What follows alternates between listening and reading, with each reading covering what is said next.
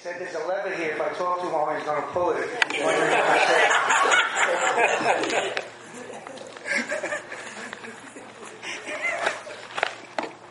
Anyway, I'm really grateful that I can come here and just share what I had a couple of weeks ago when I was asking the Lord when I was asked to speak.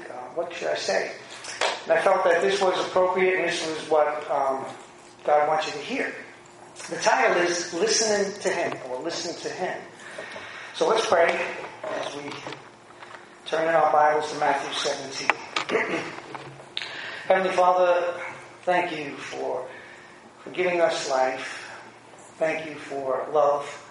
Thank you for friends, family. Thank you for my brothers and sisters here who love you. And thank you, Jesus, that we're here just for a short time to do your work, to be your witnesses, and to share your love through the gospel and through our actions. So we ask you, Holy Spirit, to strengthen the weak, admonish the unruly, and give us ears to hear, Lord, what you want to say to us as individuals and as a church. In Christ's name we say, Amen. Hebrews 1:2 reads, "In the last days God has spoken to us in His Son, whom He appointed heir of all things, through whom also He made the world." We know that the Lord speaks through the Word, through the prophets. They didn't have a very clear picture of who they were speaking about. They had pieces to the puzzle. Isaiah 53, for instance, understood that he was going to be a sacrifice for the sins of the people. Micah said he was going to be born in Bethlehem. And so we see there were little pictures of this Messiah that was going to come. And when he did come, he spoke the word of God. He healed people. He loved people. He fed the hungry. And then he also took 3 people on the Mount of Transfiguration. So I want to pick it up there in Matthew 17, 1 through 8. Now 6 days later, Jesus took with him Peter, James, and John, his brother. And he led them up on a high mountain by themselves. And he was transfigured before them, and his face shone like the sun, and his garments became as white as light. And behold, Moses and Elijah appeared to them, talking with him. That is Jesus. And Peter said to Jesus, "Lord, it is good for us to be here. If you wish, I'll make 3 tabernacles here. One for you, one for Moses, and one for Elijah." Now while he was still speaking, a bright cloud overshadowed them. And behold, a voice out of the cloud said, "This is my beloved Son, whom I am well pleased. Listen to him." And when the disciples heard this, they fell down to the ground, and they were terrified. And Jesus came to them and touched them and said, "Get up and do not be afraid." And lifting up their eyes, they saw no one except Jesus himself. First of all, how did they know it was Elijah and Moses? That was 1,500 years ago. Moses was around, and Elijah some 500 years. And it also answers the question that, will we know each other in heaven? Well, they knew it was Elijah. They knew it was Moses. So I would say, yes, we're going to know each other in heaven in a glorified state. They're going to have an awareness. We're going to have an awareness of each other like you've never seen before, because we'll have a new body. But I believe that they knew it was Elijah and Moses because they got a revelation. God gave them an illumination. He quickened their minds to let them identify who this was. Moses represents the law, and Elijah represents the prophets. And through the law and the prophets, Noel speaks about Jesus. That's the Old Testament. It tells us that his face shone like the sun, and that they fell to the ground terrified when they heard this voice. Well, I'd fall to the ground terrified myself. You know, we think, well, yeah, if I see Jesus, I think, I can handle it. When the voice of God speaks, when he did on Mount Sinai, it says that they cried out, "We don't want to hear it anymore," when Moses was getting the Ten Commandments from them. They were terrified. And so when you hear the voice of the Lord speaking in a glorified state, you just can't stand. You fall on your face. But what I'd like you to see here is very intriguing. After the Father said, listen to him, and it tells us that they fell on their face to the ground, they were terrified, that Jesus came and he touched them and said, get up and don't be afraid. Jesus very easily could have said, come on, get up, let's go, we got work to do. He could have said, rise. They would have rose. But he went around to each individual and he touched them. It's not singular, it's plural. And I find that very attractive because this is who Jesus is. He wants to touch each and every one of us. You know, I read a statistic when I shared this, and that babies that were orphaned and they were put in a sanitary type of setting, hospital, but they were never touched, most of them died. You could look online, Google this, whatever it is. That without touch, these babies died. And it's still for today, too. Touch is so important in all of our lives. Jesus knew this. We read also in the scripture when Jesus spoke to John some maybe 50 years later on the island of Patmos, where we get the book of Revelation.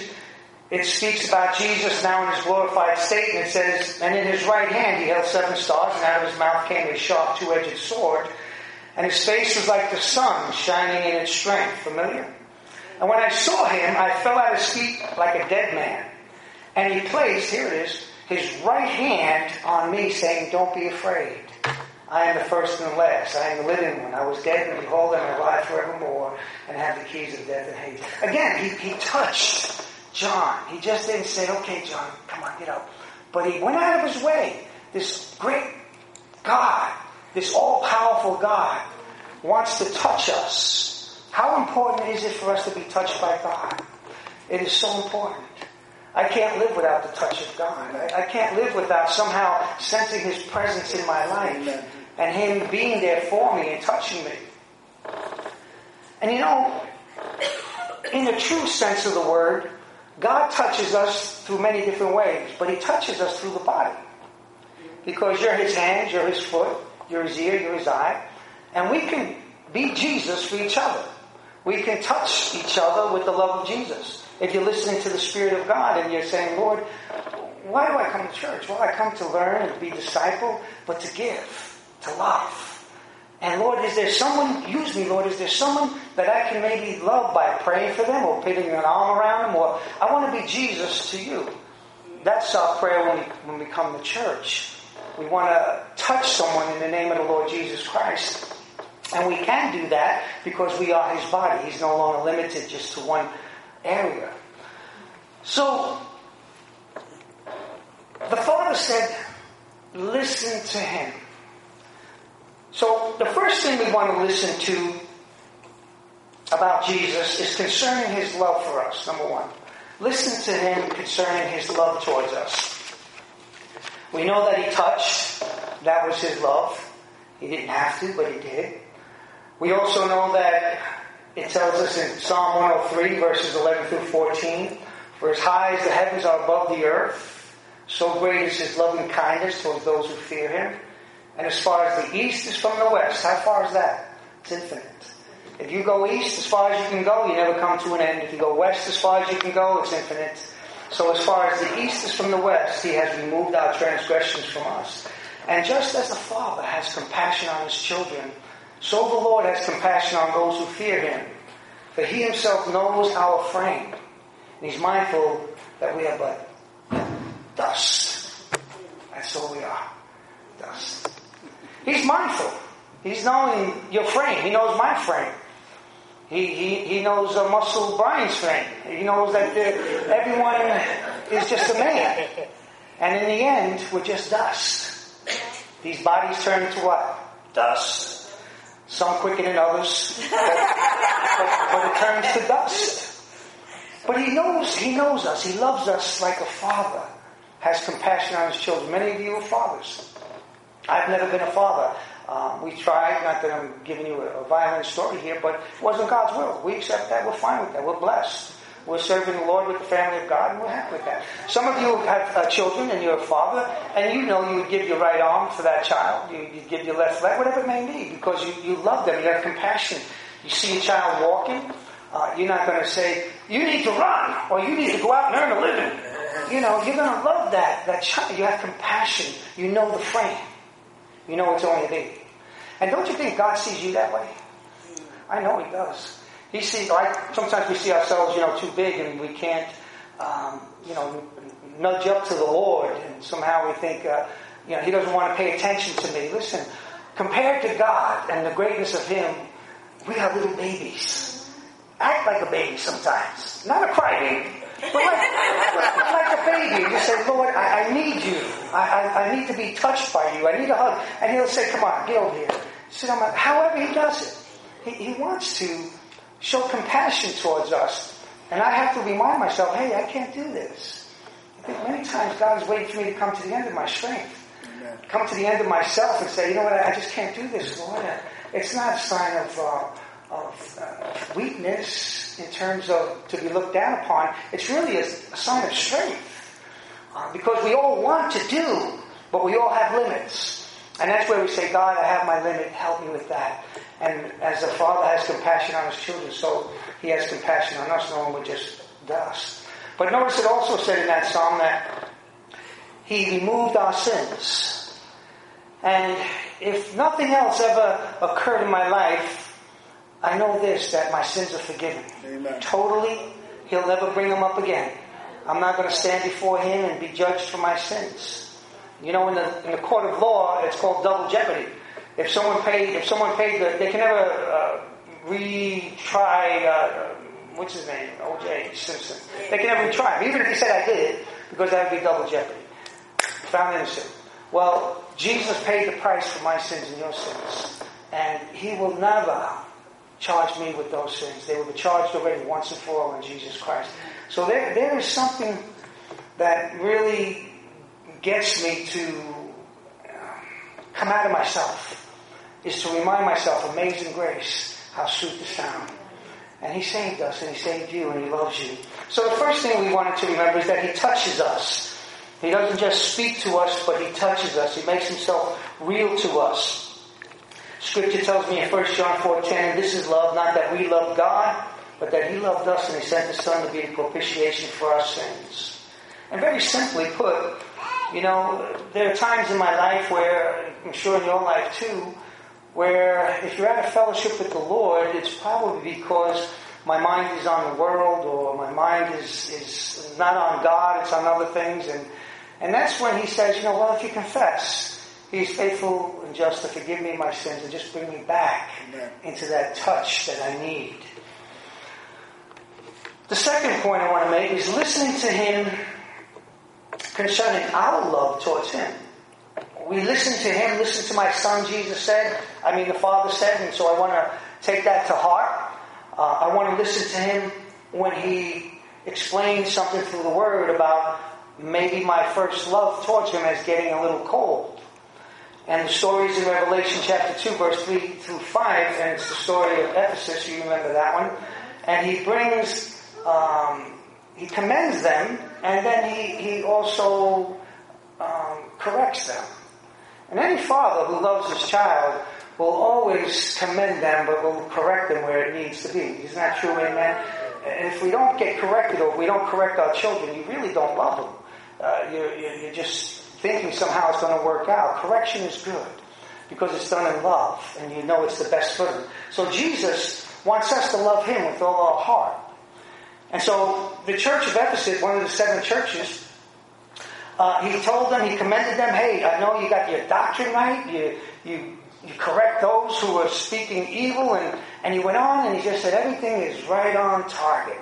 But, He says, you have perseverance, you enjoy my name's sake, and you've not grown weary, but I have this against you, that you left your first love. Therefore, there are 3 R's here. Remember where you have fallen, repent, and redo the deeds you did at first, or else I'm coming to you and will remove your lampstand out of its place unless you repent. So remember, when I talk to people who maybe are having marital issues, I bring them, was it always like this?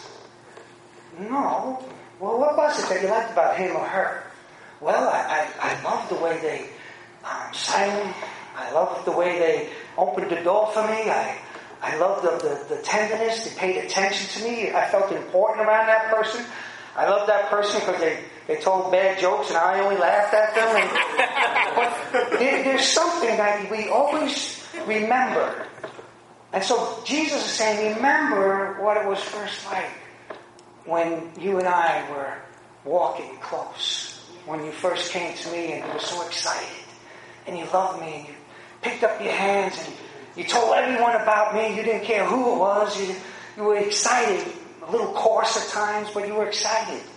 And he said, remember where you have fallen. You're no longer there. The flame is there, but it's flickering. And then he says to repent. In other words, take ownership of it. So I looked in my heart and said, you know what? It's not her fault. It's not his fault. It's my fault.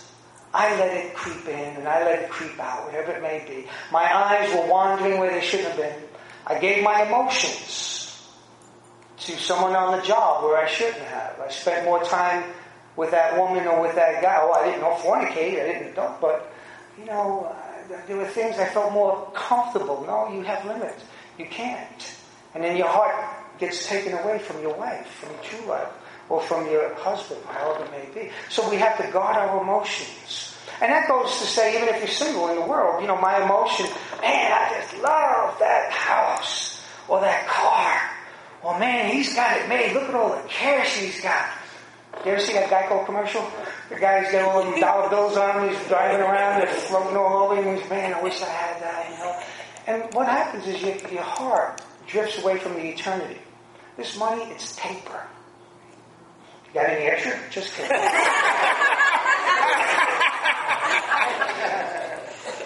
In the end, it just goes. What really matters is storing up treasures in heaven. And God provides for us. He's not saying you need to live with the Amish and not have anything. But he's saying, seek first my kingdom. And all these things will be added. And we do that by not letting our emotions get caught up in making $1 million and feeling that's going to satisfy. But keeping our hearts. So I remember what it once was, Lord. And I repent. I take responsibility for it. And now I redo the deeds I first did. And that might be, if it's in a natural sense, if you have a friend or a woman, you pay more attention. You make more time for that person. You listen more. You call them more. He who wants friends must make himself friendly. And so it's like that with the Lord too. Redo the deeds you first did, You spent more time in the Bible at first. It was like, wow, this is it. You on a train, you'd read the Bible, you'd have tracts, you just called to him more often, and you sang to him more often. And that's what it means when it says redo. That's how it rekindles. Case closed. You just got to do it. The second thing is, that was the second one. The third one, I think it was last week, I lost all my notes. I didn't have nothing. But it was still in here and still in here. But you're okay, I got them. The third one is, listen to him concerning control. Listen to him concerning control. The Bible tells me in Hebrews 12:2 that fixing our eyes on him, that is Jesus, he's the author and the perfecter of our faith. Philippians tells me this, 1:6, I am confident of this very thing, that he who began that good work in you, he will complete it till the day of Christ Jesus. It's his work. We're just here thanking him for what he's doing in our lives. Work out your salvation with fear and trembling, for it is God who is at work in you. There's a part of responsibility and there's a part of God in there too. But learning to give others to Him is so important. You might have someone you love, and you're trying to be the Holy Spirit to them, and you're trying to control their faith. You don't want them to fall, and that's a good thing. But you can also get a fixation on that, and you lose your love for the Lord. That's who you are about now all of a sudden. And Jesus gave a word like that to Peter. In John chapter 21, verses 20 through 22, after the resurrection, Jesus was walking with Peter, and He told Peter how He was going to die and glorify God. But Peter, turning around, saw the disciple whom Jesus loved following them, and the one also who had leaned back on his bosom at the supper, and said, Lord, who is the one who betrays you? Who is that person? That's John, who was sitting at the table, and Jesus leaned on his chest. And so Peter, seeing him, said to Jesus, Lord, what about this man? Now here's John. Peter and Jesus are walking hand in hand, like they got something. All of a sudden, John is, like your little brother 10 yards away, following after you, and Peter turns around and says, well, what about him? And here's what the Lord said.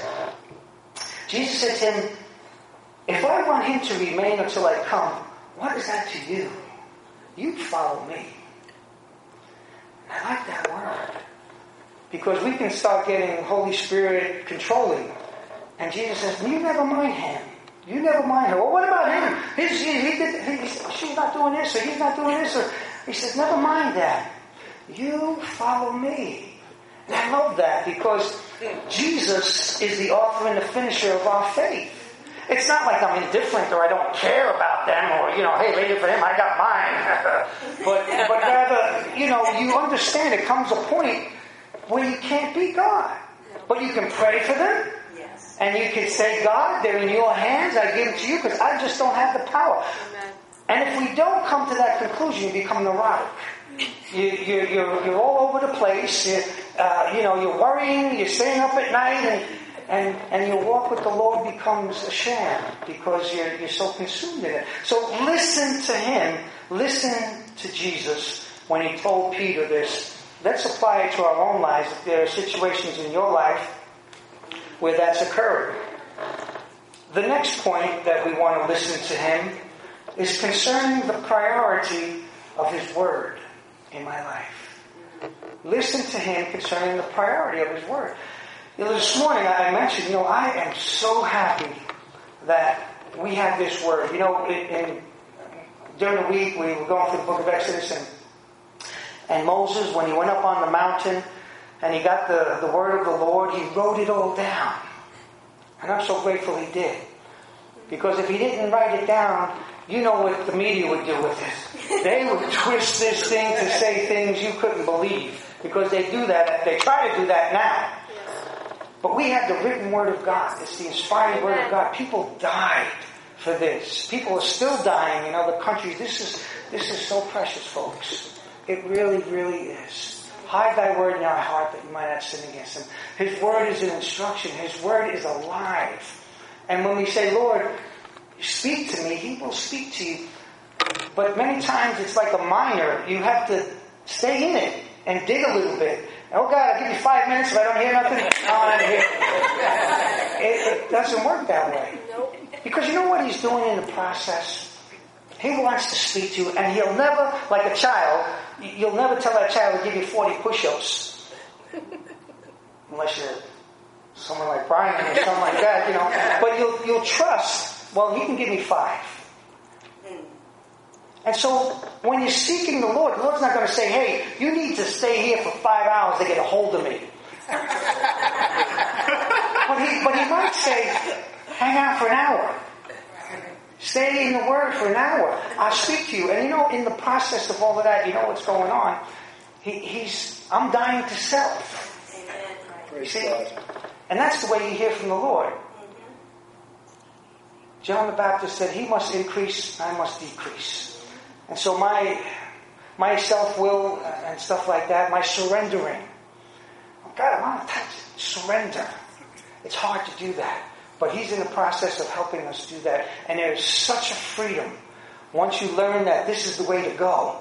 It's not about me, my rights. It's about me learning to give up my rights and let the Lord speak and control me. So, the Lord wants us to have a priority in His Word. And the story is in Luke chapter 10, verses 38 through 42, and you might be familiar with it. It's about Martha and Mary. Now, as they were traveling along, Jesus entered a village, and a woman named Martha welcomed Him into her home. And she had a sister called Mary, who was seated at the Lord's feet, listening to His word. But Martha was distracted with all of her preparations. And she came up to Him and said, "Lord, do you not care that my sister has left me to do all the serving alone?" You get that way sometimes. I know as pastors, we put on different hats at different times, and you're saying, "Lord, I'll go to help, but no one's helping. Why is this going on?" And so then I start eliminating people. You don't come back. You don't come back. And, no, we don't do that. So what do? We get less distracted. We say, "Lord, what's the most important thing? It's your word. If the music is not working, so be it. If people aren't showing up in time, yeah, it hurts, but so be it. The most important thing, Lord, and I'm not going to get distracted from that, is sitting at your feet, listening to the word." Or speaking the word. So Martha, she was uptight, and she then says, "Tell her to help me."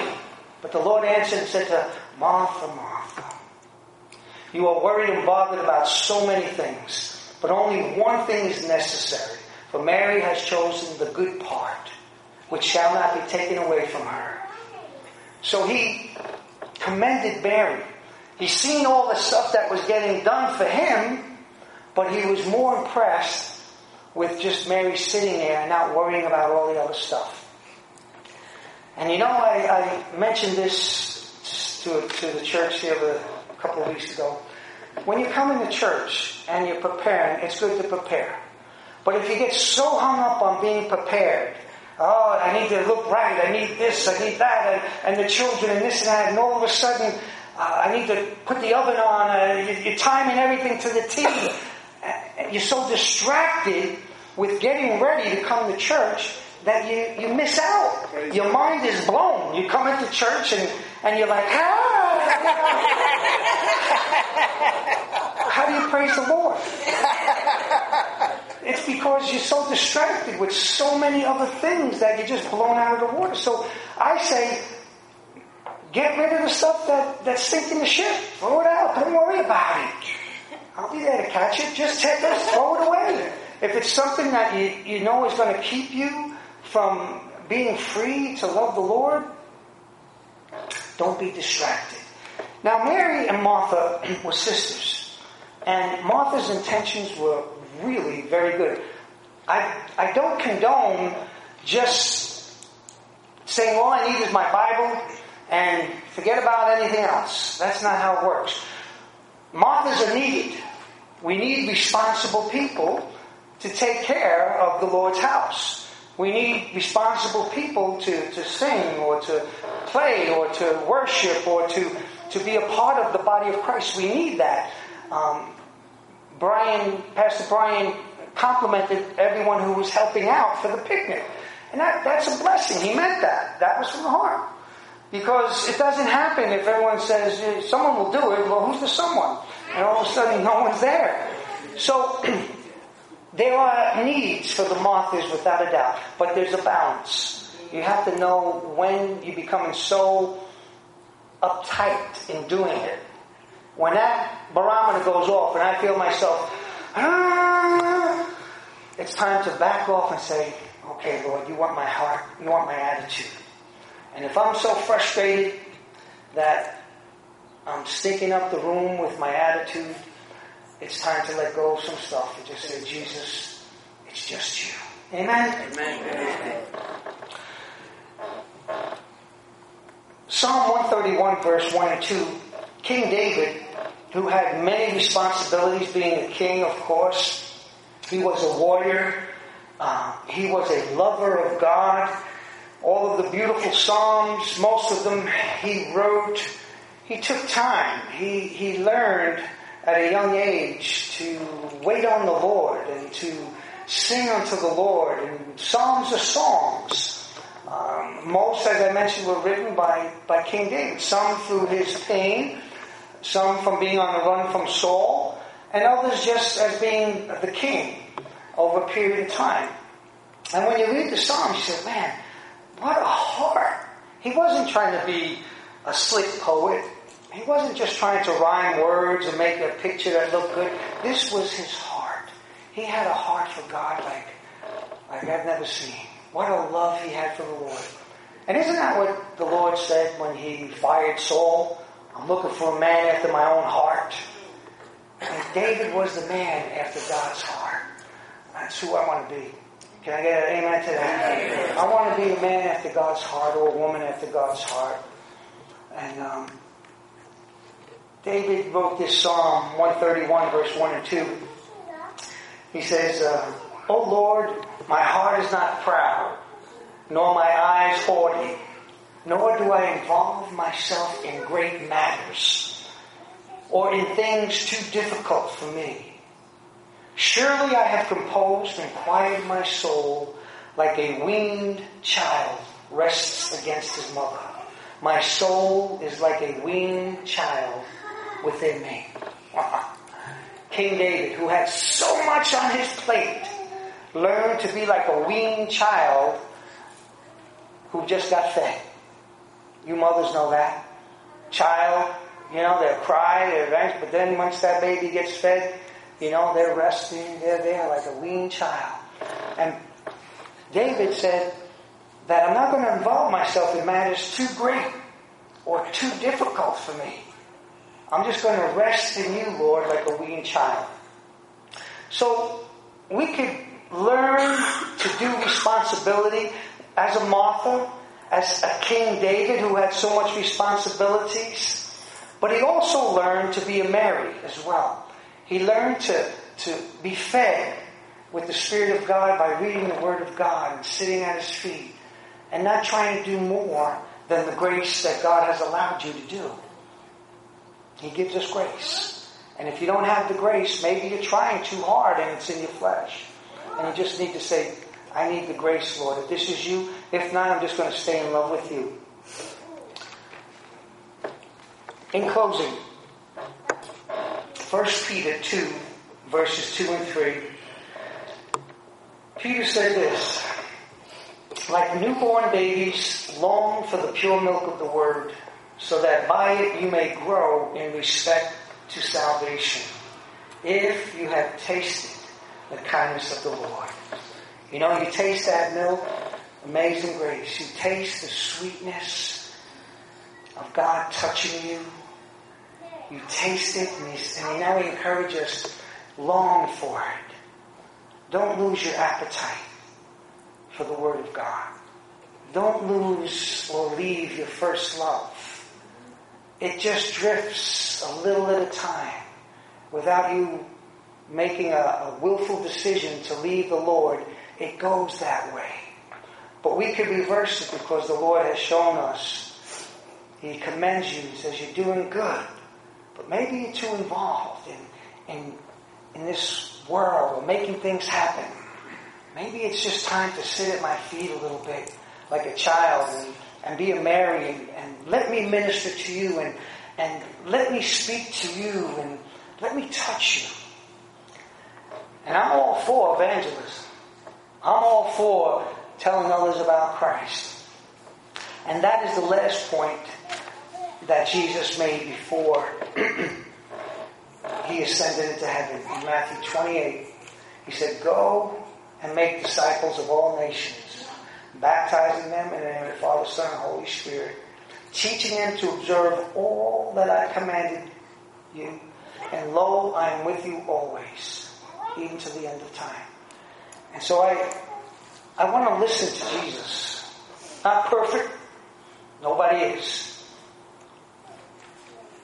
going to take responsibility. I'm not going to sweep it under the rug. I'm going to say, Lord, I don't have it. Give it to me. But he does tell us, make disciples of all people. You'll make a disciple of someone when you come to church and you say, Lord, let me touch someone because you touched everyone. And they need a touch. Don't wait for heaven to touch them. You have Jesus. You touch them. Amen. Don't wait for someone to be an evangelist to tell someone on your job about the love of Christ. You tell them. Plant a seed. See what the Lord does. Watch him work in your life.